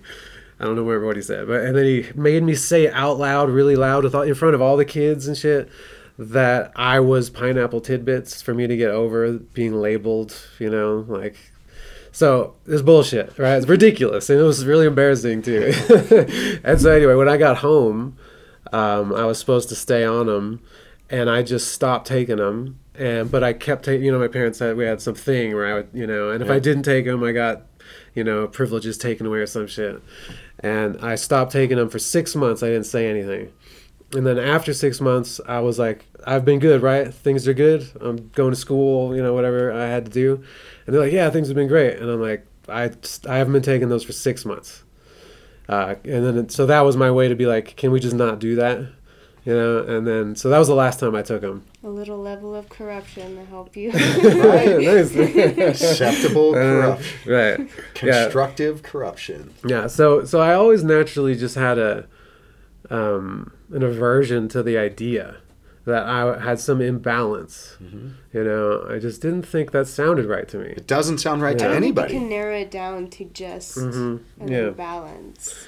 Yeah. So, and that's what that article showed, and there was some studies and things that it was the imbalance theory is what is incorrect, and even like spurred by the pharmaceutical industry. And the doctors all support it, and then science all thinks that that's true. Right. Everybody, so that's another thing I remember back then, being like, this is bullshit. And my mom's just listening to therapists with PhDs and shit, and they're like, well, yeah, they're educated, right? And they're like, know better. They're like, well, it's just this, this will help, Isn't this though the lazy way of dealing with things? Because here's the thing: when you've got an imbalance, it's not your fault. You don't have to take That's exactly responsibility. right. It's not a self-responsibility thing. Ultimately, it always comes down to, even if you know, all these things happen to you that weren't your fault, it's still your responsibility, you know, to get yourself through it. You can get help from people, and you can have tools, but it's still your responsibility. And when we've got these imbalances, we give up all our responsibility and all our power and motivation to make any changes or anything. Yeah, it says here, while medicalizing mental health softens the stigma of depression, if a disorder is inheritable, it was never your fault.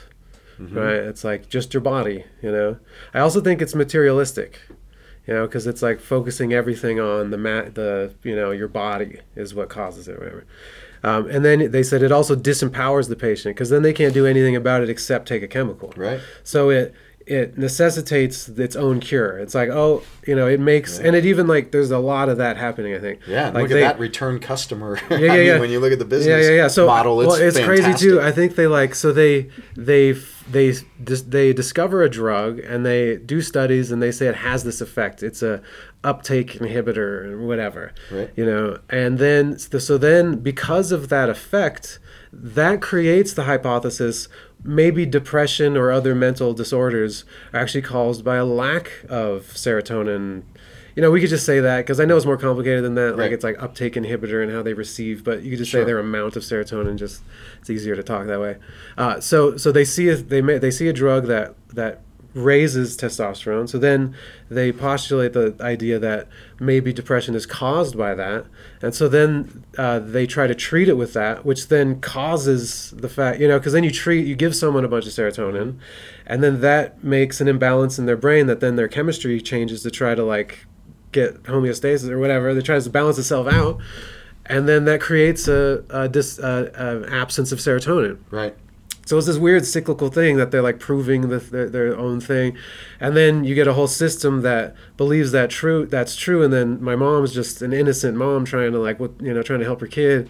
Everybody tells her, oh yeah, that's just what you do now. You know, they found a cure. You know, and then you're right. The fact that it's a pill takes all the responsibility out of it. It's like people that say they want a diet pill. Oh, okay, why isn't there just a pill that you can take? Yeah. You know what I mean? So I don't have to do anything. You know? So, yeah, and then that's the other backwards thing about it. The unintuitive thing is you say it's a pill, and then you think that, oh, that's an easy cure. That actually makes it so you can't cure yourself, because now you think the only cure is a pill. And so that means there's nothing I can do. Yeah. It's an imbalance. It's a genetic thing. That's what I just knew there's something wrong with that. Oh, my brain just wasn't made it's right not your or whatever. Fault. Yeah. You're yeah. So I don't know. So it's a big clusterfuck of things. Right. And then when I was taking pills, I saw it as these are basically my training wheels. I just felt I was at such a low point that I wanted a booster of some sort. And at first, I didn't want to take antidepressants. The first time I talked about it with my doctor, he was ready to prescribe antidepressants, which to me is puzzling. Well, you don't even know much about me, and you're already going to give me... So, like, early on, you asked Yeah, the first time I ever talked about it with my doctor, he was ready to give me medication for it, and I said no. I don't want to take medication. I ended up taking medication a few months later, and that was a whole other ordeal. Was that though because it was like pressed upon you that that's the thing to do, like to take medication? Yeah, Is was that it why brought I up? Ended up doing yeah, it? Or did you come to a conclusion on your own that said, I need the training wheels? Was it? I think it was a combination of the two, because without the influence, would you have come to that same conclusion? To take medication, I probably would have wanted to try it to see, just because I'm a curious person naturally. But mostly it was because I felt like I would sometimes recognize that I needed to change something. I didn't know what it was. And maybe it was just a buffer, really. It wasn't really anything else but a buffer. So it was what helped me decide, okay, I need to start making a change. Do you think at that mind, at that point in time, right? If there would have been somebody, and I'm just, again, obviously I'm biased towards martial arts, but if there would have been somebody with a similar influence, right, as senior therapist, that would talk about that. Like if you had a martial arts therapist and a drug dealing therapist that we have, right, in today's society, and both of those influences were there on the table, do you think if you went the martial arts route that you would not have, it would not have necessitated trying the pill route? Do you think that would have made you feel good enough where you wouldn't have wondered, will this make me feel better? I think it's a slippery slope because, like you said, perspective. If I was surrounded by people who were so good at practicing the quote-unquote right perspective, then maybe I probably would have never considered even talking to a doctor. And that wasn't even my therapist. That's something I want to specify. That was a primary care doctor. And with no experience in that. No, and I hadn't even started therapy. So that was just, hey. So isn't that crazy? They get you on them before they even send you to a therapist or somebody who's a specialist in that, and then this article is saying things like it even invented things that would be in the, what's it called, that book of disorders, the DSM or whatever. Oh yeah, but doesn't the National Institute of Health disagree with it now? Right, yeah, there was things, yeah. They're saying that it's not even they don't use the book anymore. Yeah, that's crazy. But so they invented disorders though so that they could prescribe them. So then all they had to do legally was to be like, oh, this person has this as a doctor, therefore you could prescribe them as long as you just said they had this thing, right? And it seems like doctors are so, I'm not going to give them all the bad rap, but it seems like they're heavily incentivized to push medications. I think it might be the viewpoint, the perspective that they have on what depression is, and even the bigger thing about materialism stuff. But well, I think it's like they legitimately though are pressured that there's set protocols, and that if they don't follow those protocols, it's going to cost them. How much is it that they just want to be able to do something? Someone comes in and they have these problems, and they're like, I'm sure it's a combination of factors. Yeah, well, I think you look at it societally, though. This is the thing that I always believe is that we got to take as much responsibility, right? And it's like doctors are certainly taking, I think, the financially beneficial and the easier way out. But as a person that's going to see a doctor, we're in the information age. Information is at our fingertips. We can do something about that, you know what I'm saying, where we're not putting all our faith and all our power in a doctor's hands, and we're taking ownership, right? Yeah. To there you one go. degree so there's or that another. Other perspective. Yeah, that's right. Yeah. How much do you take care of yourself? Right, and the responsibility. How much of it do you say it's my responsibility? It's like, this is what I tell you guys out in jiu-jitsu all the time. If you get hurt, Amanda's heard this a million times. I say that's your fault. That's your responsibility. And we don't have anybody crazy here, though. If there was the crazy, person who's snagging fucking heels and diving into heel hooks, that's a different story. Everybody here has got a good level of training. And so does it mean that it was her fault that, that happened? No, but if you constantly tell yourself it's my responsibility, then you're not going to be leaving your shit hanging out. It's not going to be hanging out on the side. Yeah. And so she's gotten really good at that, of not leaving anything out, because in part, I impressed that upon her, that when something like that would happen, getting cracked in the face with a knee or an elbow, it's your fault for leaving your face out there. All of a sudden, people are driving with their heads and, using their heads to block a shoulder, keeping their heads out of just the natural line of where that elbow would be traveling, getting up on top of it, as opposed to right in that line. And again, just those things of taking responsibility all of a sudden corrects so many just...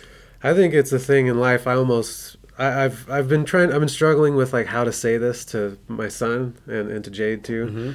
Like, how do you tell them? Because I've told you this idea that I think one good thing about the idea of karma is that it makes all of life your responsibility. Even your situation and the luck we were talking about earlier that made your body and your voice and how you are. That's all your fault.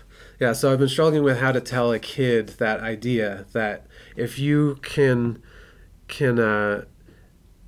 accept your entire life as your responsibility. I guess that's probably a better word than your fault. A kid probably would be like, right? And fault has... Do you think that fault has more of like a negative connotation? Yeah, it does. I think so. But I like it to myself. I like saying that to myself. Me too. That's your fault. Me too. I like saying Why that. is So, that? because it's like fucking, fix that shit. Right. But is that the only way to find that motivation? Well, this is what we were talking about with the whole pussy Constructive comment. violence. Because when I'm mountain biking and I'm sucking wind, it's the first climb that always gets me. I used to do this. I don't have to do it anymore, but I would be, you fucking pussy. You're going to quit. You quitter. I say that you shit to fucking myself pussy. all the time. And so I'm like pushing harder. It's like, no, I'm not. I'm not a pussy. There's no way I'm going to put my foot down now. There's no way. It'd be the same thing if we were rolling and I was getting tired and you called me a pussy. Can you imagine how I would feel the day, how I'm going to feel when you call me a pussy? Legitimately, that is going to be like...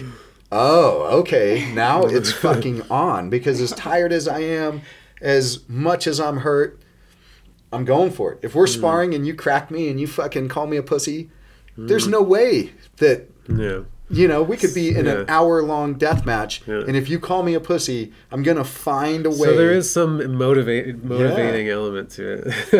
But is not the challenge by itself enough? Do you have to beat yourself down to be able to accept the challenge? Well, but so that's what I was I talking like about that. earlier. I like that you do it though, because you do it and you're an optimist. Like sometimes I think I do that to myself, and maybe I do it in a different way. I probably do. I might be a little mean to myself or whatever, you know what I mean? But so I do it, and someone seeing me do it could be like, you're being like too hard on yourself, and I'm like, but that makes me better, and But when you do it, it seems optimistic and a little more healthy or something. That's just my, what I'm saying. I think the issue, and man, you got to understand, I love Jordan Peterson, but the thing that Jordan Peterson downplays is fun. Right? Yeah. That concept of enjoying, find something that you enjoy, and he doesn't necessarily believe in that philosophy, right? He's like more find something that makes you productive. And I agree with that. Okay. But you're at least adding that element. Enjoy the productivity. Nice. Have fun with the productivity. And I do think that sword of calling yourself a bitch or whatever, might be a little sharp on myself sometimes. You know what I mean? I think I could cut through a little unnecessarily sometimes. You know what I'm saying? But it's necessary. You need that sharpness because we're becoming pussies. Seriously. Right. And so the more we put ourselves in that, it's not like so where it gets unhealthy though, it does get unhealthy though. Like that whole, again with Jordan, to not compare yourself with others, to compare yourself with who you were yesterday. I do compare myself to others, and it is unproductive. And it's a similar thing. I'm like, fucking look at how you do this thing, and then this person does it like that. Like, fucking, but is it unproductive? Like, I think it really matters how you. Yes, perspective. Yeah. And it matters how I do it though. And I'm saying that I think I do. As sometimes can be unhealthy about it. You know what I mean? It's not being motivating. It's more being, like a too stern, like a father that beats their kid. You know what I mean? You're not inspiring them to you're kind of like going a little overboard. But that's where you got to have that's right. more of those highs and lows. And you got to because, adjust it.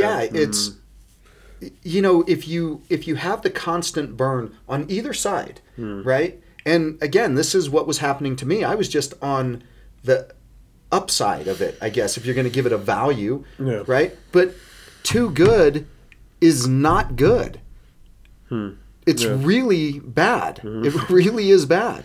It's always on this edge, right? You're just always riding some edge. And that's what I'm saying. You've got to, in a lot of cases, have two sides to the same, issue, right? You got to understand that it's good and bad both. Yeah. In both ways you're looking at it. So again, if it's that constant negative talk to yourself, man, that's horrible. But if you're mountain biking or if we're sparring, and you fucking crack me and I call you a pussy, I'm not calling you a pussy because I think you're a pussy. This is self-reflection here. I'm like, you fucking pussy, man. I'm going to get you. Yeah. Or I crack you and, you fucking back off, bring your hands up, coil. I'm like, haha, pussy. Let's do motivate you, right? That's you needed to hear that at that moment because, again, what are you going to say? Yeah. I know what you guys are going to say. If I called you a pussy out on the mat, you're not, obviously your stoic facial expression isn't going to change. But you're going to try to choke me out that round. Yeah, I probably won't say anything. I know you won't say anything. With my voice. There's not a word. Not even with your facial expressions. You just kind of get cold. You're almost like a great white shark, where it's like the eyes just roll in the back of the head, and it's someone in my family, one of my relatives, I will not specify who, said about me that I looked like a marble statue. So I think maybe that's my, I don't know. I don't even ever intend to. I definitely have the resting bitch face. But I don't mean to. See, but I don't think you do because you don't have a negative look. Like you got to really. But I've been told that I look distant. I look cold. I am reserved. Mm-hmm. So I can see distant and cold. That might be part of just introversion. Kind of an ice queen on the mat sometimes. I mean, so there is that. I can see that, but not like when I see resting bitch face in my mind, it's like the frowny, pouty face. Yeah. That's different. I've had variations of resting faces. But there was something we were saying about the problem with the weed. I don't remember what we were talking about. Lost that. Yeah. Side. Well. Lemon haze and grape god. Not sure. It's been almost lemon 2 hours skunk. too. Lemon skunk. Sorry. See, I thought it went pretty quick. 2 hours was. Yeah, right. It does go by fast. And we didn't even really get into the article, right? We didn't. But that's cool. This could be like a prelude into something. I don't even know if we need to. It's so important, though. This is like, I think, one of those topics that fits. That's so necessary to talk about because, again, it affects the person who feels like they're just on the good side. It affects the person on the bad side.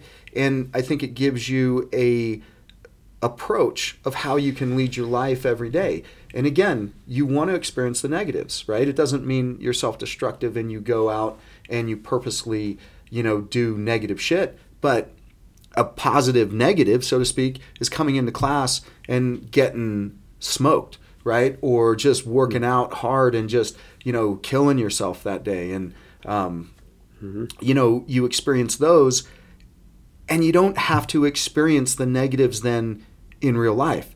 You got to experience the negatives so you can create an environment of which it's a positive negative, or you're going to have to experience the real negatives.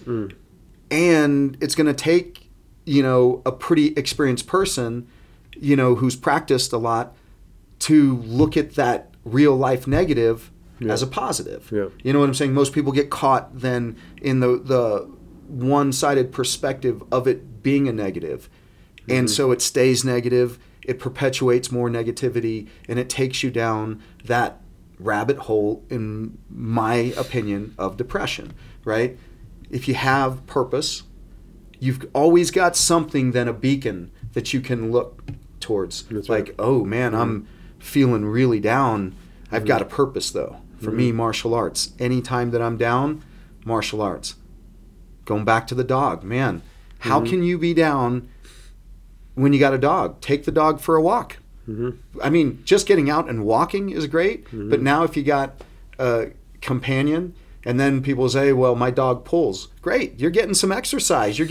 Now your brain is really out of the place that you were in of depression because you're having to hold the dog back a little bit. And if you love your dog and you don't beat your dog, then you know what I'm saying? It's a pretty fun experience. Mm-hmm.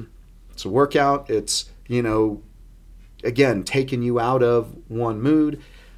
And then community, right? Your relationships, being around people that are going to inspire you, motivate you in certain ways. And, again, I think we bring, or I think we give value to the luck that's out there, right? I think there's just luck floating around, opportunity floating around, right? Mm-hmm. And it's how we recognize that and make that attachment. And again, for me, if I was like a, frowny, fucking unhappy dude at the time, I don't think Erin would have ever talked to me because she came into the martial arts academy to see about classes, and she was just, interestingly enough, I had met her dad before I met her, and I was really good friends growing up with her brother-in-law, right? I knew his mom really well, who, was married to her dad or was dating her dad. So it was kind of this weird thing of how I actually met her. But it was being positive that, attracted us to one another because I'm an ugly motherfucker. So it wasn't looks, right? Maybe status, but, it was a connection. And so we've got to be in a position, if we want to, I think, not experience depression on these really serious levels, we've got to be in a position to recognize the things that are positive in our lives and gravitate more in that direction, in lieu of recognizing those things that are negative. Let's say alcohol, and you're drinking and you feel like shit and this, but you keep going down that rabbit hole and all of a sudden you need it and you can't be without it, right? That's a whole... Sometimes it really feels like a pleasure. Like you prefer that over Oh yeah, people do. anything else. I think most people... The comfort of feeling bad. Yeah, that's right. I think most people feel bad. Mm-hmm. I see it all the time. And we're in Colorado. We're in the number one lifestyle state in the country. I think we're number 2 or number 3 always as the most fit state in the country. Economy's good, sunshine. We've got tons of things to do. So we've got it really good here. We're in a very unique place. But man, when you go outside of here, man, you see some dark shit. You see people that are just miserable and that don't have any of those necessarily, those outlets. And it's prevalent. So, it is. Changing that perspective. So how do you do that, though? How do you change the perspective? How do you find That's what I'm saying. My solution, I can't empathize with people who have depression, but people who have depression can't necessarily empathize with somebody who's never experienced depression. So there's things that I don't do that I see people who have depression do. I stay away from those things. Mm-hmm. So there's things that I do that maybe people who have depression start doing, and it'll keep them away from those things that drag them deeper into the depression hole.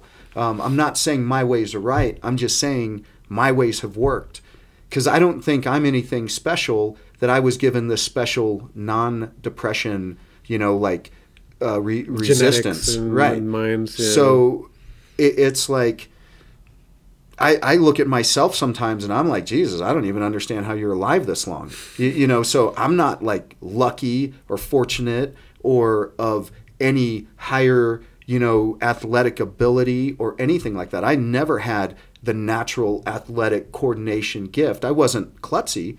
It was just, maybe upper middle of the road. And, so there's nothing special that has happened to me besides those three components. I'm sure there's other factors, but those are the things that thinking about it and saying, well, this leads to this and this leads to this, that those would be the three categories that, I would pick. That you pick. Yeah, I made a list. I can go off them real quick. I was thinking about it earlier today. I put like physicality in all forms, right? Obviously martial arts. I started with yoga. That's really what got me understanding that the physicality can get me out of depression. Was doing yoga. Went to India, just happened to find a yoga teacher, and it was like, wow, I felt so good every morning. I would do yoga for 2 hours a day. That included like a meditation, and I would do that first thing in the morning, wake up at 5 o'clock in India, and I would do that for 2 hours, and then I'd go for a walk after that, and I felt like I was on a fucking cloud. It gave you a routine also. Yeah, it did, and I was amazed by how good I felt, and so that's what showed me that. I played basketball when I was younger, and maybe I just forgot that felt good. You know what I mean? And then as I got older, I just like forgot that was like a thing. I never did that for that, consciously, but maybe I was in the past. So anyway, I put all those like the physicality things. And then I was thinking also like fasting, asceticisms, you know what I mean? Like doing, things that hurt and things that are hard and going without and stuff like that. And then diet. Right? I thought this was interesting about diet, that it kind of follows a similar hypothesis to the chemical imbalance idea. It's saying that something you ingest will change your mind. Yeah. Right? And body, right? Because it's a interdependent system. But the way I think of it as is like the difference is like with science, they like make this like specific thing like serotonin or, it would be like saying, oh, you should eat 156 milligrams of nitrogen in greens and then this much protein. You know what I mean? It's like, whereas the philosophy is a little more just like naturalistic or something, like just eat meat and vegetables and you'll probably be okay, that kind of a thing. Right. So then I was thinking, being outside, all the spiritual practices, I think, should be included. Meditation, prayer, even though I don't have like a good relationship with that. I think that's on there. Ceremonial participation. Right. You know what I mean? And I think just like as a tie-in, when I'm talking about purpose, that's what this encompasses. Yeah, that's right. So like for martial arts, to be as good as you can be, your nutrition has to have the purpose of getting there. Right. So then that's taken care of. That's right. So that's why I think for martial arts, for you, martial arts is really high on that mountain that includes all those other specifics like diet and correct. Yeah.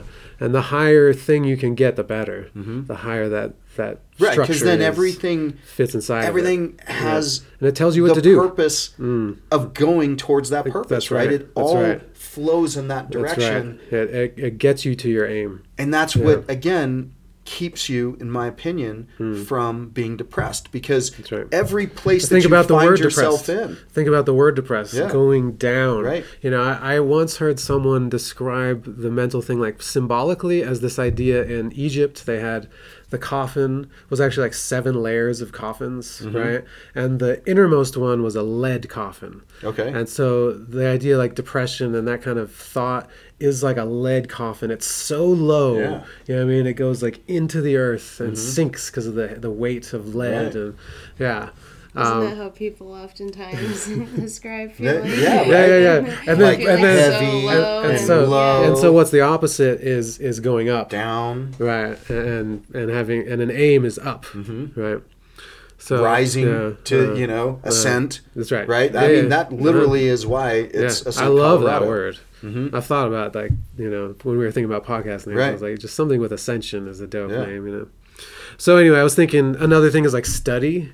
I would include that as helping depression, reading, and then I would even, self-help books, yes, but also like sacred books, old school texts. There's something about old texts that can get you out of the social media, the politics, the, you know what I mean? And paper, just. Yeah. And maybe history too, to like, and then I had relationships on mine too, and definitely conversation related to study and relationships, where we compare each other's, views on the world and like figure out what's the best way to go about things. So, and then I definitely had meaning and purpose as being like a huge one. That's one I still struggle with, even though I might know, I might be lucky too, that I just knew things I wanted to do when I was young. I still have a hard time using them purposefully. I like, okay, I want to do art, but what am I making art of and why? That's like a constant struggle. I've even been getting back into I've been reading books on iconography and like Eastern Orthodox symbolism and just how they treat images and painting. And to them, it's that's a weird thing about culture here. Art is it has no purpose.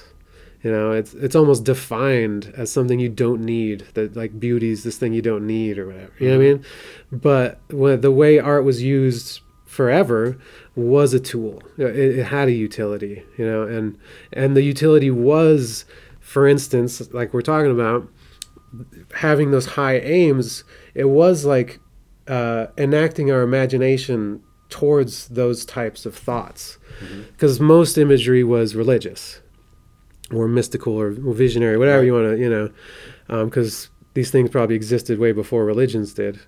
And so its first purpose was to do those things, so that we could see, like, maybe Christ, I'm not Christian, but, maybe Christ is an image that shows us what we can be. So it's like an aim, at least in part. That's not what the whole thing is or whatever. So, so in that way, I art is my way of reaching towards those kind of goals and maybe understanding those things for myself. Right. So, yeah. So that's most of my ecology of practices, and I dig that term. Yeah. It's awesome. Yeah. Right. You got any final closing? There's just so much to talk about. Depression and lifestyle and perspectives is so many things, but I don't know which one. I guess, but those are also like breaking them down, just good things to talk about in the future. Because for me, I'm always trying to tie it back into martial arts. I want to influence as many people into getting involved in martial arts. I think it's the answer to a lot of things. I also think a lot of the things that we're doing on this podcast, smoking weed. I'm a big proponent of adults smoking weed. I don't think kids should, because you want kids, in my opinion, to be kids. They can do adult things when they become adults.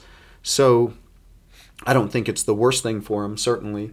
But when we take kids out of the equation, I think, marijuana is such a beneficial plant. I don't think it's great for everybody, but I think it goes beyond just getting high. I don't take any kind of, aspirin or ibuprofen or anything like that. And I train every single day. My body feels great. I use different kind of, extract oils, and the plant is amazing. So bringing it onto the podcast, and if we get onto YouTube, then I think we got to call it hemp or something. Okay. But, anyway, I think is important. And I think,